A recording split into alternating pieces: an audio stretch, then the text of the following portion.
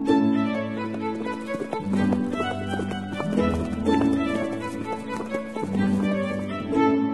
listening to Nick Luck Daily. This edition is brought to you by FitzDares, by the Racehorse Owners Association, and by Thoroughbred Racing Commentary's Global Rankings.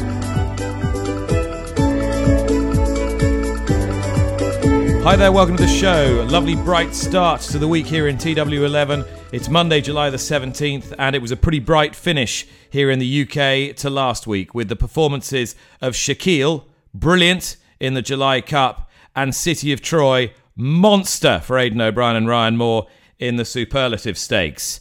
Is there a better 2-year-old in training? Probably not. If he's the best 2-year-old colt, the best 2-year-old filly might be Ramatuelle. What links the two of them?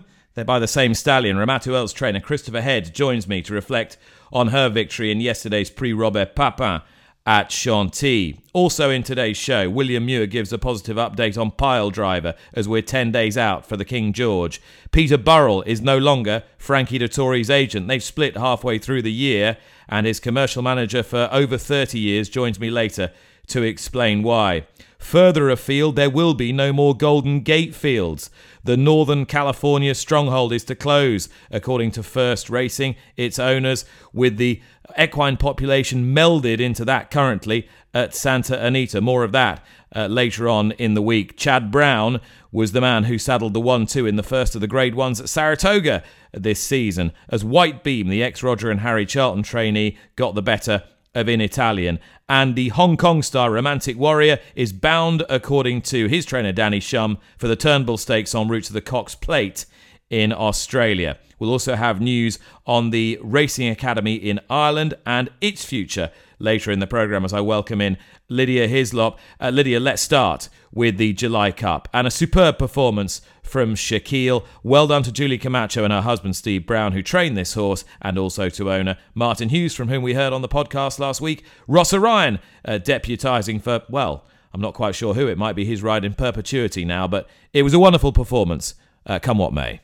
Yeah, and the joke is, or the running joke is now, imagine what he would be like if he managed to race more professionally from start to finish. He does have some stalls issues. He showed them again on Saturday, rearing at the start and being slowly away. And then he started to pull really hard and over race. And there was a move sort of early on, approaching 4 furlongs out, and Russell Ryan basically pulled him out because he was climbing over the back of horses. He said afterwards they didn't really have full control over him, so he took him to the front, and the rapid headway that he made at that point made you think, well, okay, he's cooked, but in the end he wasn't. He led just past the 3 furlong marker, and he just kept pouring it on, and in the end he was a length and a half clear. It was great to see the 3-year-olds take on the older horses in the July Cup. We were speaking last week about how that's what the July Cup should do, and he was dominant in the end. Ground seemed to be indifferent to ground. I mean, he's coped with very fast ground at Royal Ascot, and now this was ground that's on the slow side. He's also dealt with ground that was a bit more testing than that as well. But the issues remain the stalls. And so afterwards, Julie Camacho and Steve Brown were talking about how they used Gary Witherford and his team to help with the horse's stalls behaviour. He did refuse to enter the stalls at the All-Weather Championships. They used the blanket to help him go in there so that he doesn't feel uncomfortable against the infrastructure of the stalls. And Steve Brown was wondering out loud whether actually now he might have developed an aversion to that once he's inside the stalls. So it'll be over to Gary Witherford and his team to work out how they can help Shaquille with his attitude towards the stalls. And it sounded as though the Sprint Cup at Haydock remains the next target for the horse, rather than them being tempted to drop down to 5 for the Nunthorpe at York. And you can understand that with his starts being as they are currently. It's a shame, really, because I think he's got easily the pace for the Nunthorpe, and he'd add so much to it. I can understand why they don't want to do that this year, however, given everything you've just said. The Maurice de Geest at Deauville was thrown in the mix as well a few hours after, I heard, by Julie Camacho. So I can see that working too. They mentioned maybe the Nunthorpe next year, although the conversations about whether the horse stays in training at 4 haven't yet been had. I think they're just everybody's just enjoying this horse, who is a tremendous talent, and it's just great to see him cutting a swathe through the sprinters so far this year. He could be a proper monster next year as well if he keeps filling that frame and he starts to grow up mentally. Shaquille, all power to Julie Camacho and her team, and well done to owner Martin Hughes, from whom we heard on the podcast last week. Strong claims, you'd think, for the European champion sprinter title if he keeps going this way. I said on Saturday, Lydia, find me a better 2-year-old than City of Troy. I just don't think you will this season anyway.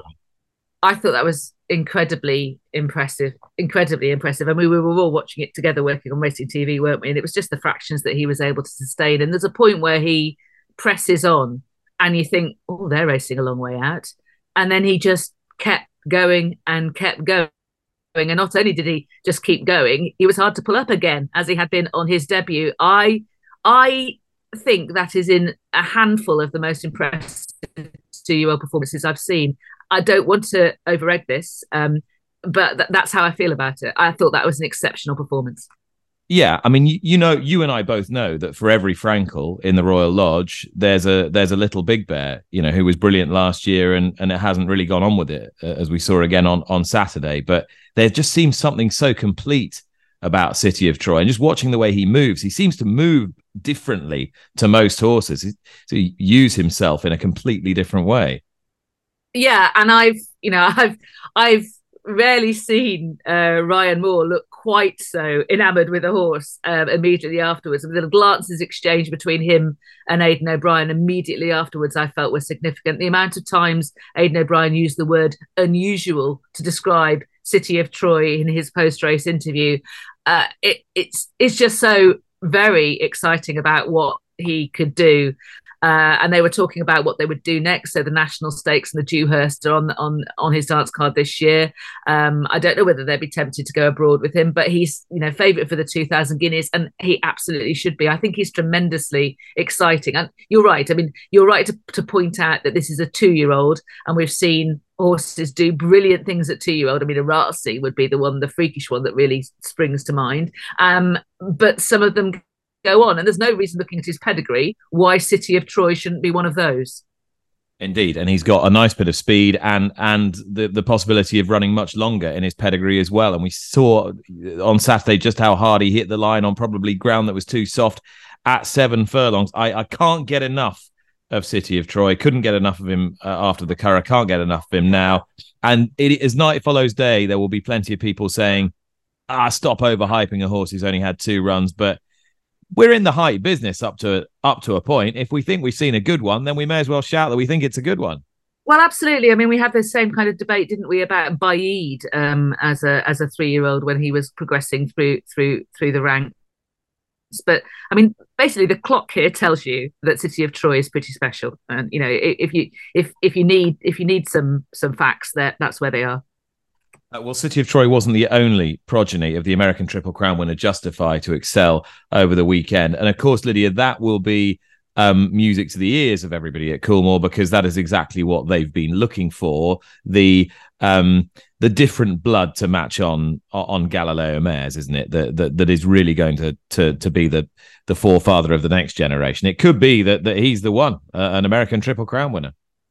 Very much so. I mean, that is tremendously exciting in terms of him, being able to be such a given that he created his reputation on dirt, to be now actually starting to make his imprint on turf with City of Troy and now with Ramatuelle. It's very exciting.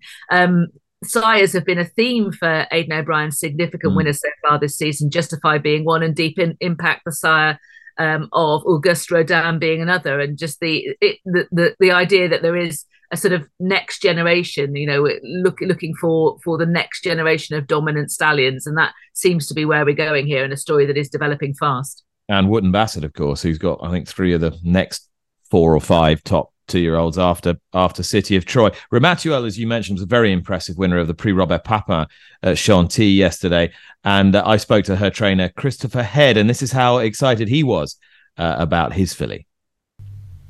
I think she's very smart. I mean, physically, she had no problem, no defaults, and she got a strong mental. When you get a filly that have that kind of mentality, pretty much an old horse kind of behavior, it's just brilliant. She's magic, and I think she's really, really full of speed for that challenge on the morning. And the extraordinary thing that seemed to unite her and the winner at Newmarket on Saturday was their professionalism, that they could just kind of do it all on their own almost without having to get loads of cover, or there was no semblance of them pulling hard at any stage. Yeah, exactly. She's been smart all around her race, and it's been a really.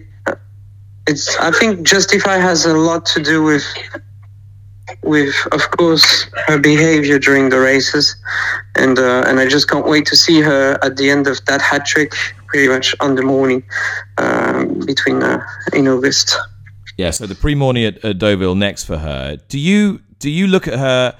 Do you watch her race, and do you think she is a sprinter through and through, or do you think of her maybe as a filly who could do better over further next year? It's the kind of question that a lot of people have been asking, of course, and I'm not even considering right now the change of distance, because we still have a race to go, and we're still into the profile that she has been done for now. So we will keep that for now, and of course after the morning there's still the Chevy Park Stakes. So we don't need her to get on further distance for now. And you talk about profile. The profile of her co-owner, Tony Parker, is obviously huge. A massive sports star in the United States as well. How much excitement was there around Chantilly today? Of course, it was full of excitement. He was here with his family, and he's a brilliant sportsman. And in his aura of victory around her is pretty much doing a lot for the result of the filly. And it's really a pleasure to get to train that filly. And of course, I just hope that I will have the chance to train other Justify in the future, because he seems to be a great stallion in the making. We are hoping to see you at Goodwood. We spoke on the podcast a few weeks ago about Blue Rose Sen. All systems go for the Nassau Stakes still? Yeah, we're still on schedule for Blue Rose Sen to get it to the Nassau Stakes, and I'm very happy that we will get a challenge with Nashua. It's pretty much going to be a very nice fight, I think, to go. What did you make of Nashua's win in the Falmouth Stakes on Friday? It was a beautiful race, a beautiful win, and I'm very happy to encounter her on the next race at the beginning of August. All right, that was Christopher Head. He's got some serious horses in his yard. Blue Rose Sen, Big Rock, and now Ramatuelle as well as a 2-year-old. Lydia, perhaps we'll talk about that in a moment. But first of all, Blue Rose Sen against another winner from yesterday at Chantilly. Henry Candy's Araminta could go to the Nassau Stakes, as could Nashua, as could Soul Sister, as could any number of horses. But we ought to tip our hat to 78-year-old Henry Candy, who went for the youngster 56-year-old Gerald Mosse for the ride on Araminta in the Prix-Chloé at Chantilly. That was a lovely story. It was great to see as well. And this filly has been really progressive. She's run a couple of times some big races at Goodwood. She was unraced as a 2-year-old. She took a huge step forward in that Group 3 at Chantilly. Be exciting to see her going to the Nassau. As you mentioned, loads of potential horses going there. I mean, we've got Nashua, who heads there despite having looked so dominant over a mile in the Falmouth. Her stable companion Soul Sister is also entered after her third last time, and there seem to be indications that they're thinking she's better at short of a mile and a half. Running Lion as well, I suppose, is there to get her career back in track. Blue Rose Sen is obviously the real big excitement, but there's others to think about as well. Warm Heart as well for Aidan O'Brien. I can't remember whether George Bowie said Via Sistina might possibly try the Nassau again, because certainly she seemed to find the Falmouth Stakes a little bit too sharp, albeit it was also a quick reappearance. She, of course, would need it to rain at Goodwood in order to be able to take part. I think he said that that would still remained an option, but obviously that it would be ground led. I thought it was very interesting listening to Christopher Head, Lydia, because he sort of has said Ramatuelle can lead the defence for France in the Prix-Morny, and that Blue Rose Sen is so excited about coming to Britain, and he seems to be really on a bit of a one-man mission to put French racing back on the map, which is great to see because he's a young guy from a legendary family with a lot of very good horses in his yard. It's really good. I mean, to hear someone acknowledge that there's a problem there, because I think we've been talking about it for a while, haven't we? And the fact that France have got a well remunerated structure of racing, and yet too many of their better races seem to be there for the pillaging if the top trainers from Ireland and Britain want to head over and take them. So I think it's really encouraging. What we need is strong internal domestic populations to be able to take each other on then at the highest level when they cross international borders. So I think that's great to hear. Ramatuelle is heading towards the Morny, is that right? Morny. Next stop, yeah.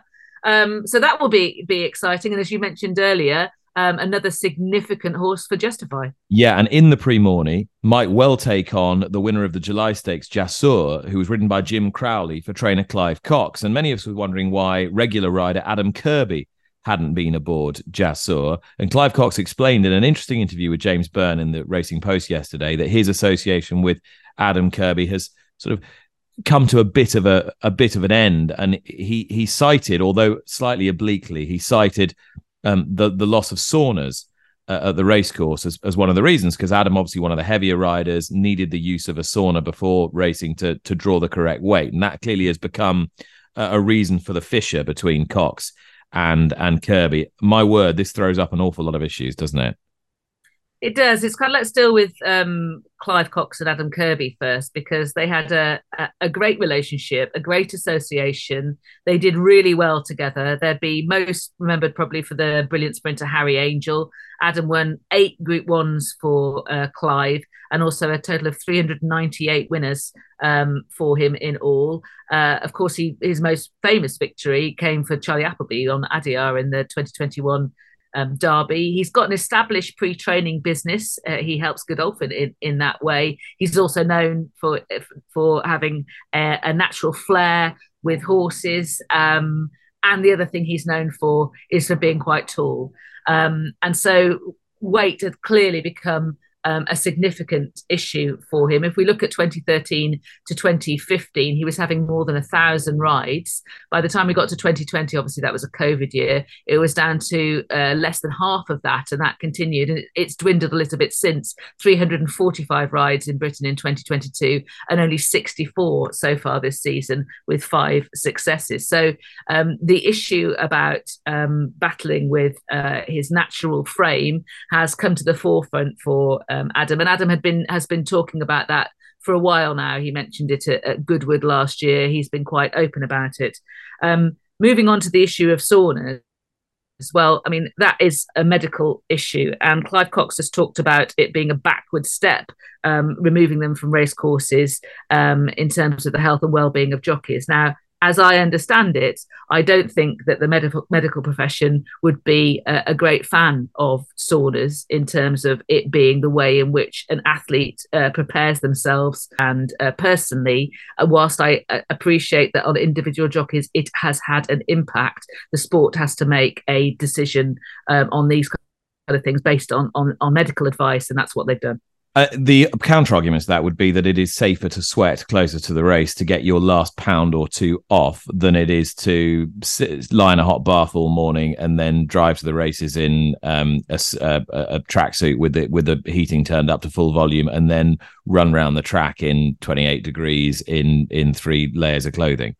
I get that point. I do get that point, Nick. But at the same time, having something institutionalized within the sport, legitimized within the sport, which the medical profession know to be potentially detrimental, that seems to me a very difficult position for the sport to hold. And yes, you're right in terms of personal responsibility. That there are individuals who are trying to make a living. They need to get X weight, and they will get there one way or another. But obviously for individuals it's difficult, but for the sport has to make the right decision.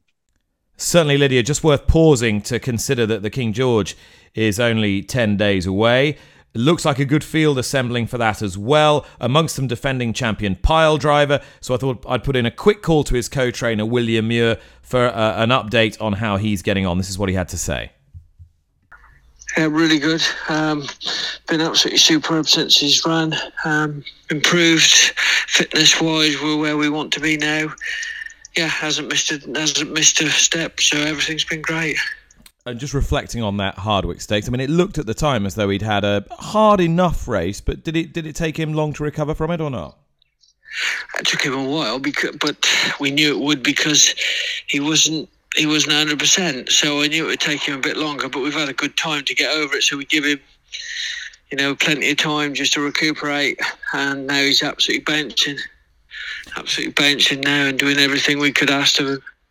What is it, do you think, William, about? I mean, I know he's run some great races, particularly in the Middle East. He was brilliant at York one day, but Ascot does seem to suit him very, very well, doesn't it? What do you think it is about that place that he loves so much? I think I've run in there more times than anywhere else.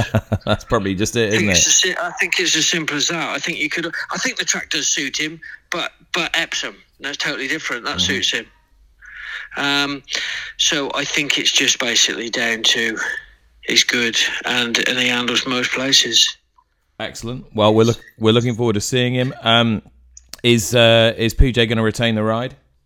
Without doubt. I mean, I said that when I asked him once Martin was injured, and when Frankie got off of him for it, which he had to because it was his stable ride. I said, well, if I get somebody else, I want somebody's going to stay with him. And I said to PJ, will you stick with me? He said, definitely. Okay, roll on next Saturday. PJ McDonald and Pyledriver in their defence of the King George. William, thanks so much. Thanks, Nick. Thank you very much. Bye. Okay, so a positive bulletin on Pyledriver. Could be joined in the King George, Lydia, by Adelaide River, the runner-up in the Grand Prix de Paris on Bastille Day. Also by Hookham. Owen Burrows very happy with him. They presumably would like the unsettled forecast to continue. Looks like Emily Upjohn will be there as well. I mean, it's shaping up into a decent race, I think.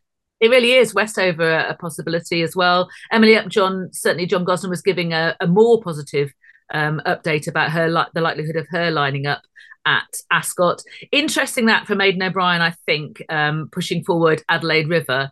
That does suggest that Auguste Rodin won't be there, Luxembourg won't be there, and it'll be Adelaide River as the number one, essentially, and others alongside. It'd be interesting to see if King of Steel might turn up. I mean, they're saying he will now, aren't they? So. I mean, this is shaping up to be a good race, and let's hope it stays that way. News over the weekend broke that Frankie Dettori had parted company with his agent of over 30 years, his commercial manager of over 30 years, Peter Burrell.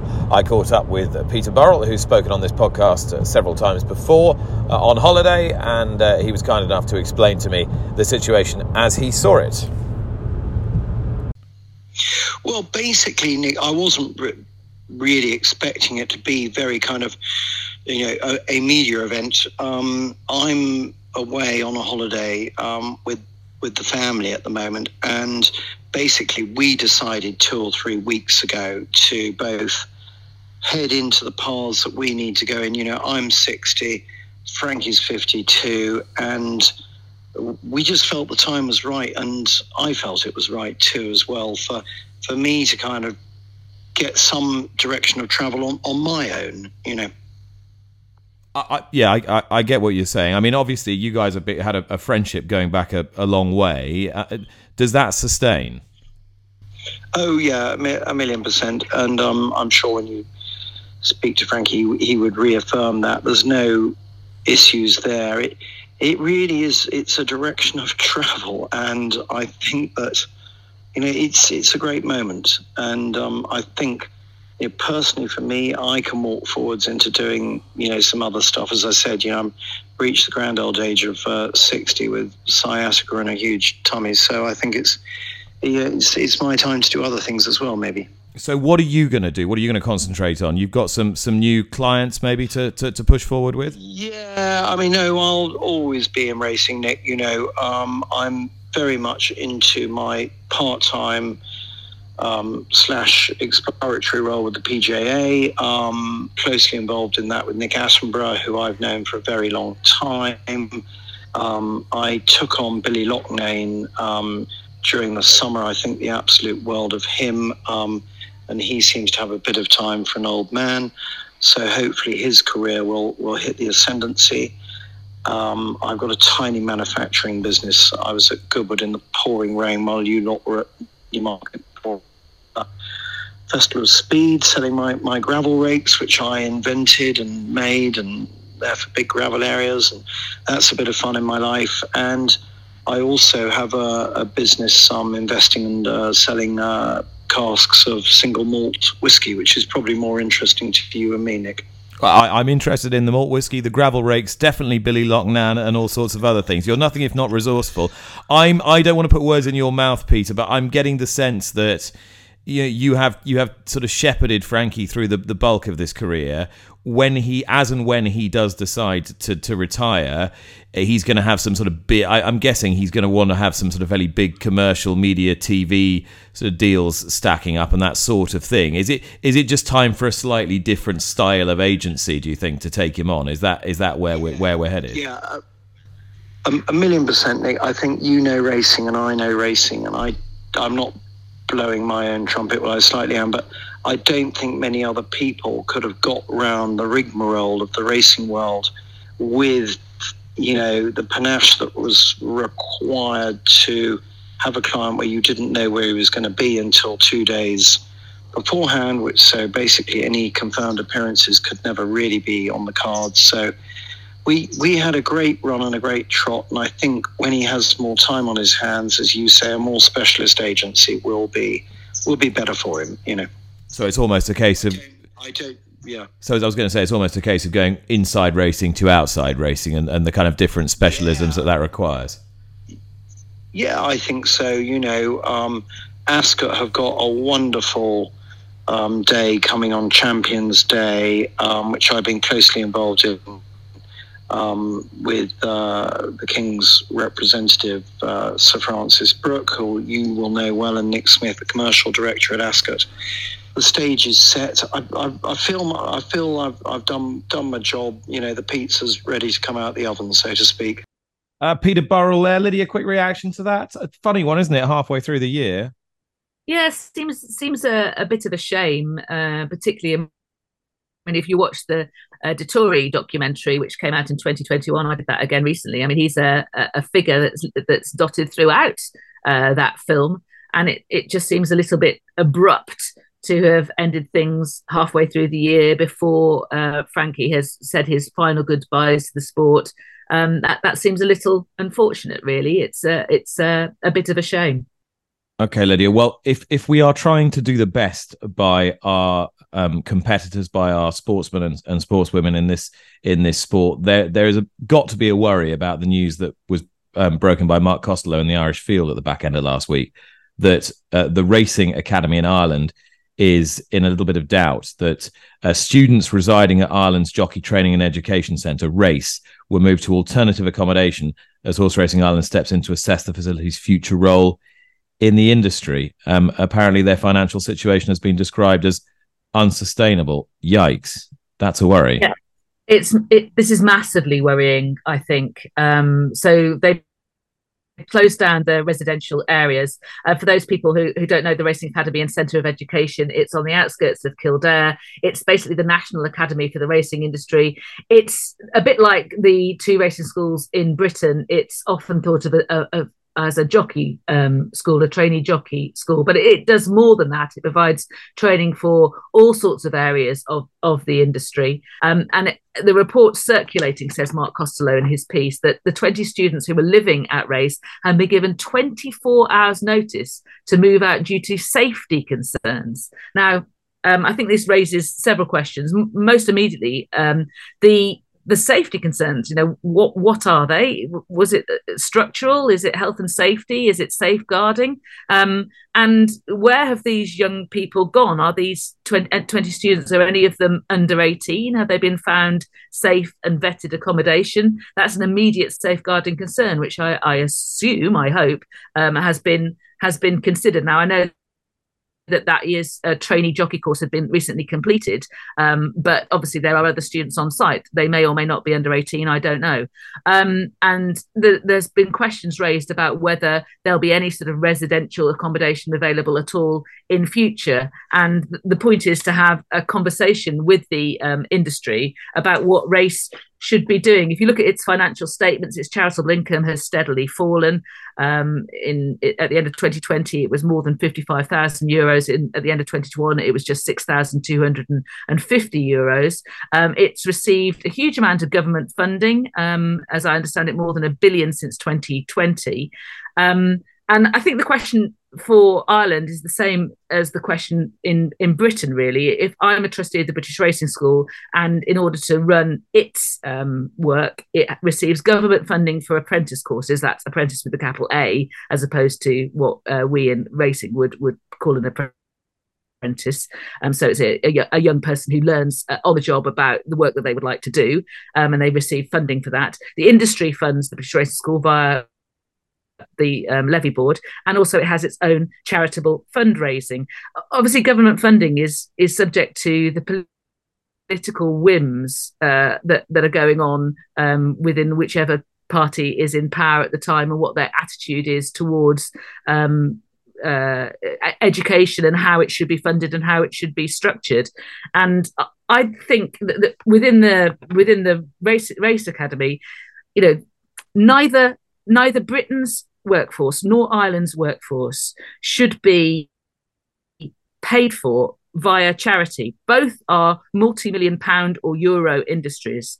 They should be ensuring that they have a model whereby the people that they need to be able to run the industry are properly trained, and that is a sustainable model. And I think that both sides of the Irish Sea need to think about that more clearly, about how they fund and what they want out of their training centres, and that funding should be safeguarded, it should be secure, and the industry should feel a responsibility towards ensuring that its own people are trained. In particular for race, I think its board have got some questions to answer as to what has happened to get them to this state. Well, last week marked the 2-year anniversary of the Youth Collaboration Group. What is that, I hear you ask? Well, it is an incentive started by the British Horse Racing Authority with the idea that those between 14 and 22 can provide input into designing merchandise, critique, promotional, education videos produced by the sport, and create content to share on social media to provide insight into different aspects of racing. And Jasmine Firth has been a part of the group and continues to be, and has also just completed the BHA's graduate development scheme and joins me now. Jasmine, how has this enhanced your interest and love of horse racing? It's definitely increased my love for sports and horse racing in particular, because I had no idea how much actually went into the industry and went on behind the scenes that people aren't aware of.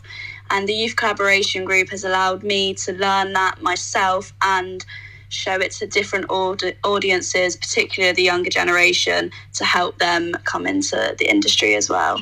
So I guess the obvious question is, how did it come on your radar in the first place? It came onto my radar because I went to a careers talk with Careers in Racing at my university at UCFB, and they showcased how amazing Careers in Racing is and what they do. So I networked with the group, particularly Adam and Sean, where they took me to some event days at Ascot and Kempton Racecourse and showed me behind the scenes. So after doing that, I continued to network with Sean and asked if there's anything else I could do when he introduced me to the Youth Collaboration Group, which has honestly changed my life. So I joined that, and I have been part of a WhatsApp group which has around 22 members in. We all just are doing our best to showcase the industry and hopefully bring in the next generation. So, because you're at UCFB, this is you've been doing a football-based degree, effectively, haven't you? Yes, I have. And so, have you been able to apply some of what you've learnt there to horse racing and sort of work out what are the areas horse racing is deficient in or strong in, etc.? Yes, 100%. Obviously, as being a football student and have worked as a media assistant at some different football clubs, I've developed skills in digital marketing and social media in particular. So using that skills I had, I could use that to transfer that into the horse racing industry, especially doing behind the scenes days, which I did on Instagram at Kempton, which is now on a highlight on their Instagram on Careers in Racing. So it just showcases that, like, there's strengths in the industry and what people don't get to see. So I feel like my skills within media that I've learned in football have definitely transferred onto this different industry. What do you think we could do better? I think just continue to showcase it. I think we need to show more about what everyone's doing, like the trainers, the owners, the jockeys, the horses themselves, so people actually get a feel to what it's like to be in the industry, and that it's not just about running a race on a day. Yeah, fingers crossed. Now, there is an interesting race amongst heroes of old to enter the Horse Racing Hall of Fame in Newmarket. And there's a public vote. You can vote for which staying horse you want to enter the Hall of Fame. Now, this has provoked a significant debate because the Persian Punch, who was a wonderful horse, who was around for years, never won a Group 1, is in amongst Lemos and Yates and Stradivarius. And is Ardros in there as well? Yes. Yes. So should Persian Punch be in there or not? Well, this was something that was debated by the Hall of Fame panel members, and we had a robust debate. We each had to put forward 3 horses that we considered should be there, and argue our case for each of them. And we all heard each other out. And then in the end, we whittled it down to these 5. The Hall of Fame is what you've got to be a good horse. I mean, obviously, no horse that I ever own a hair of will ever be in the Hall of Fame. Obviously, you've got to reach a certain standard, but there are more things to horse racing than purely your official rating. Otherwise, we could just do it dryly, the Hall of Fame dryly via official ratings for horses, and I think that would lose a certain essence of it.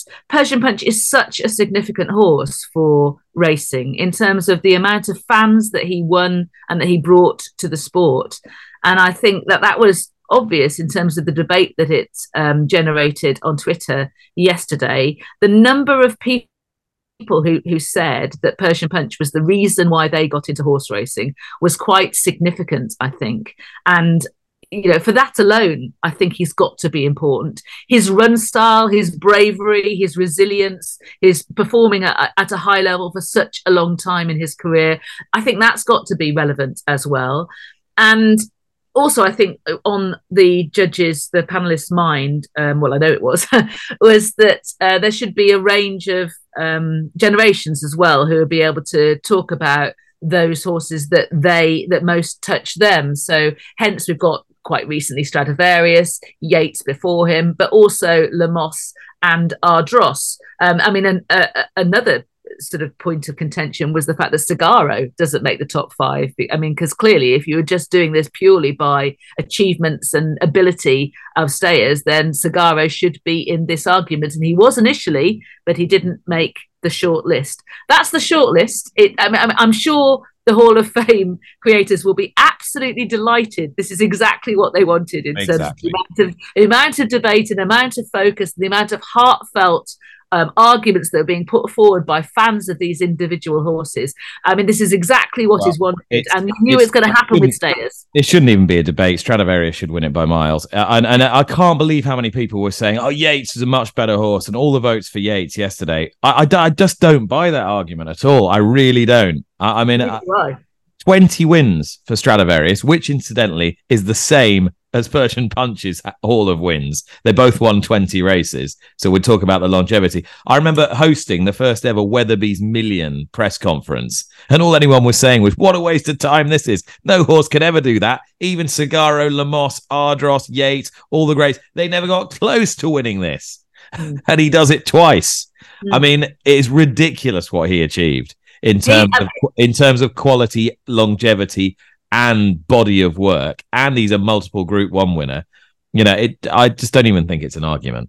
I mean, funnily enough, I agree with you. The thing that Stradivarius might weirdly suffer from is an antiness to recency bias. Because I agree with you in terms of all the things that he achieved. He brings together the kind of Lemos Ardros argument with the Persian Punch argument in one horse, in that he will have brought loads of people to racing, young people to racing, because of all of the achievements that you've just listed. And yet they are serious achievements. All right, Lydia, let's round off with a winner for today. I don't think we're going to have a Stradivarius or a Lemos or an Ardros or a Yates or even a Persian Punch today. Particularly as I'm tipping in a 6 furlong sprint. So, no, not at all. Extraordinary. I know, scenes. 3:45 at Ayr today, 12th night. A horse that's in very good form currently for Ruth Carr. Has been running on faster ground, but is very effective with a bit of cut in the ground as well. I think the race could set up to suit. So it's 12th night in the 3:45 at Ayr today. Well, this is the bit where I'm supposed to come up with some clever Shakespeare pun, but can't think of one off the top of my head. So I'm so disappointed. I'm so disappointed. I know. I just haven't got time to, crowbar it in. Perhaps in the edit, maybe I'll just do something really clever. There's the truth. Yeah. Very good. Lydia, thank you very much. Thank you very much for listening. We will be back to do it all over again tomorrow.